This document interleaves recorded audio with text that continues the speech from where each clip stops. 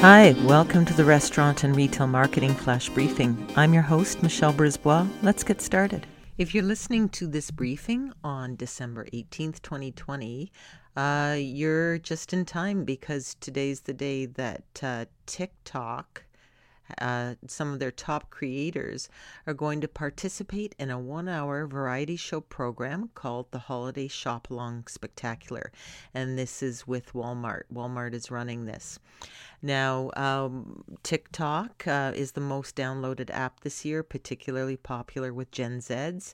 And essentially what Walmart's going to be doing is they've got like 43 million followers, and some of their social media personalities, including Michael Lee, who's the one that has the 43 million followers, will showcase private label and national brands. So they're going to do it in an engaging way, like a variety show, I guess.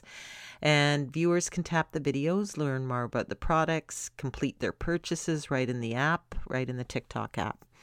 So it's content marketing at its best, and TikTok has done some partnerships with Shopify already.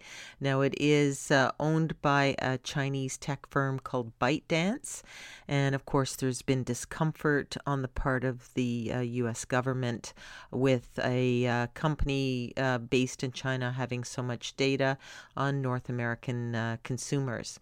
So because of that, there was a move to make it a global entity with U.S. ownership, and part of that would have been Walmart. It had tentatively agreed to purchase 7.5% of TikTok Global.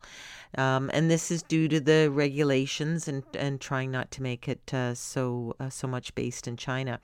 We'll see where this goes with a new administration coming in. My bet is that they will still continue to push for a more global ownership. So we may see Walmart owning a piece of TikTok. But if you're around on December 18th, check it out. Talk to you tomorrow. So come on, let's get out.